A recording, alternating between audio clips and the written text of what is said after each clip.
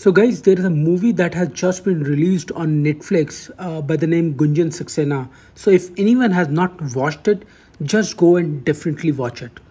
So, what is happening is that currently there is a full on debate going on promoting nepotism in Bollywood. I will not go on that, but I will definitely say that Karan Johar should not have pulled his name from the movie Gunjan Saxena. It goes completely against which made the movie. You know, the overall objective, what he's trying to give it to the end user. So we all need inspirations in life at some point or other. We definitely need more movies like Gunjan Saxena.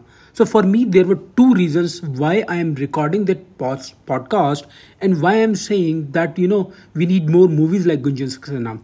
So first is the woman empowerment on how she completely changed the perception on how it is men only space. But now I think we have a lot of examples where women are doing fabulous job and have even excelled better than men. So they are leading the company like anything. But just think about the time during the Kargil war. At that time it was really a challenging task, and she was the very first woman officers in the Air Force. But the second and the most important of all of them is challenges in life. So if you will notice, even she loses that challenge at one point of time as per the movie, but rose again and excelled like anything. So stuff like these should be taken as inspiration. So we all crave for one thing or the other. If we had that, or if we could do this, there will always be questions. It's really difficult to please sometimes. Trust me, everyone has its own shades of challenges. The lesson to be learnt here is that do not succumb to those challenges and keep fighting.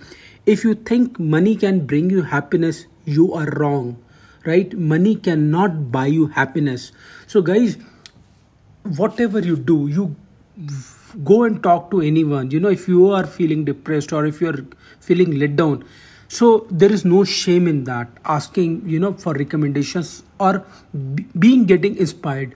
So for me, what I do is that I will always go and watch movies like this, which are the real inspirations for people like me, and I get inspired by those kind of movies. So guys, do not let yourself down and keep fighting if in life, and take all those challenges head on and be successful. Cheers guys, bye.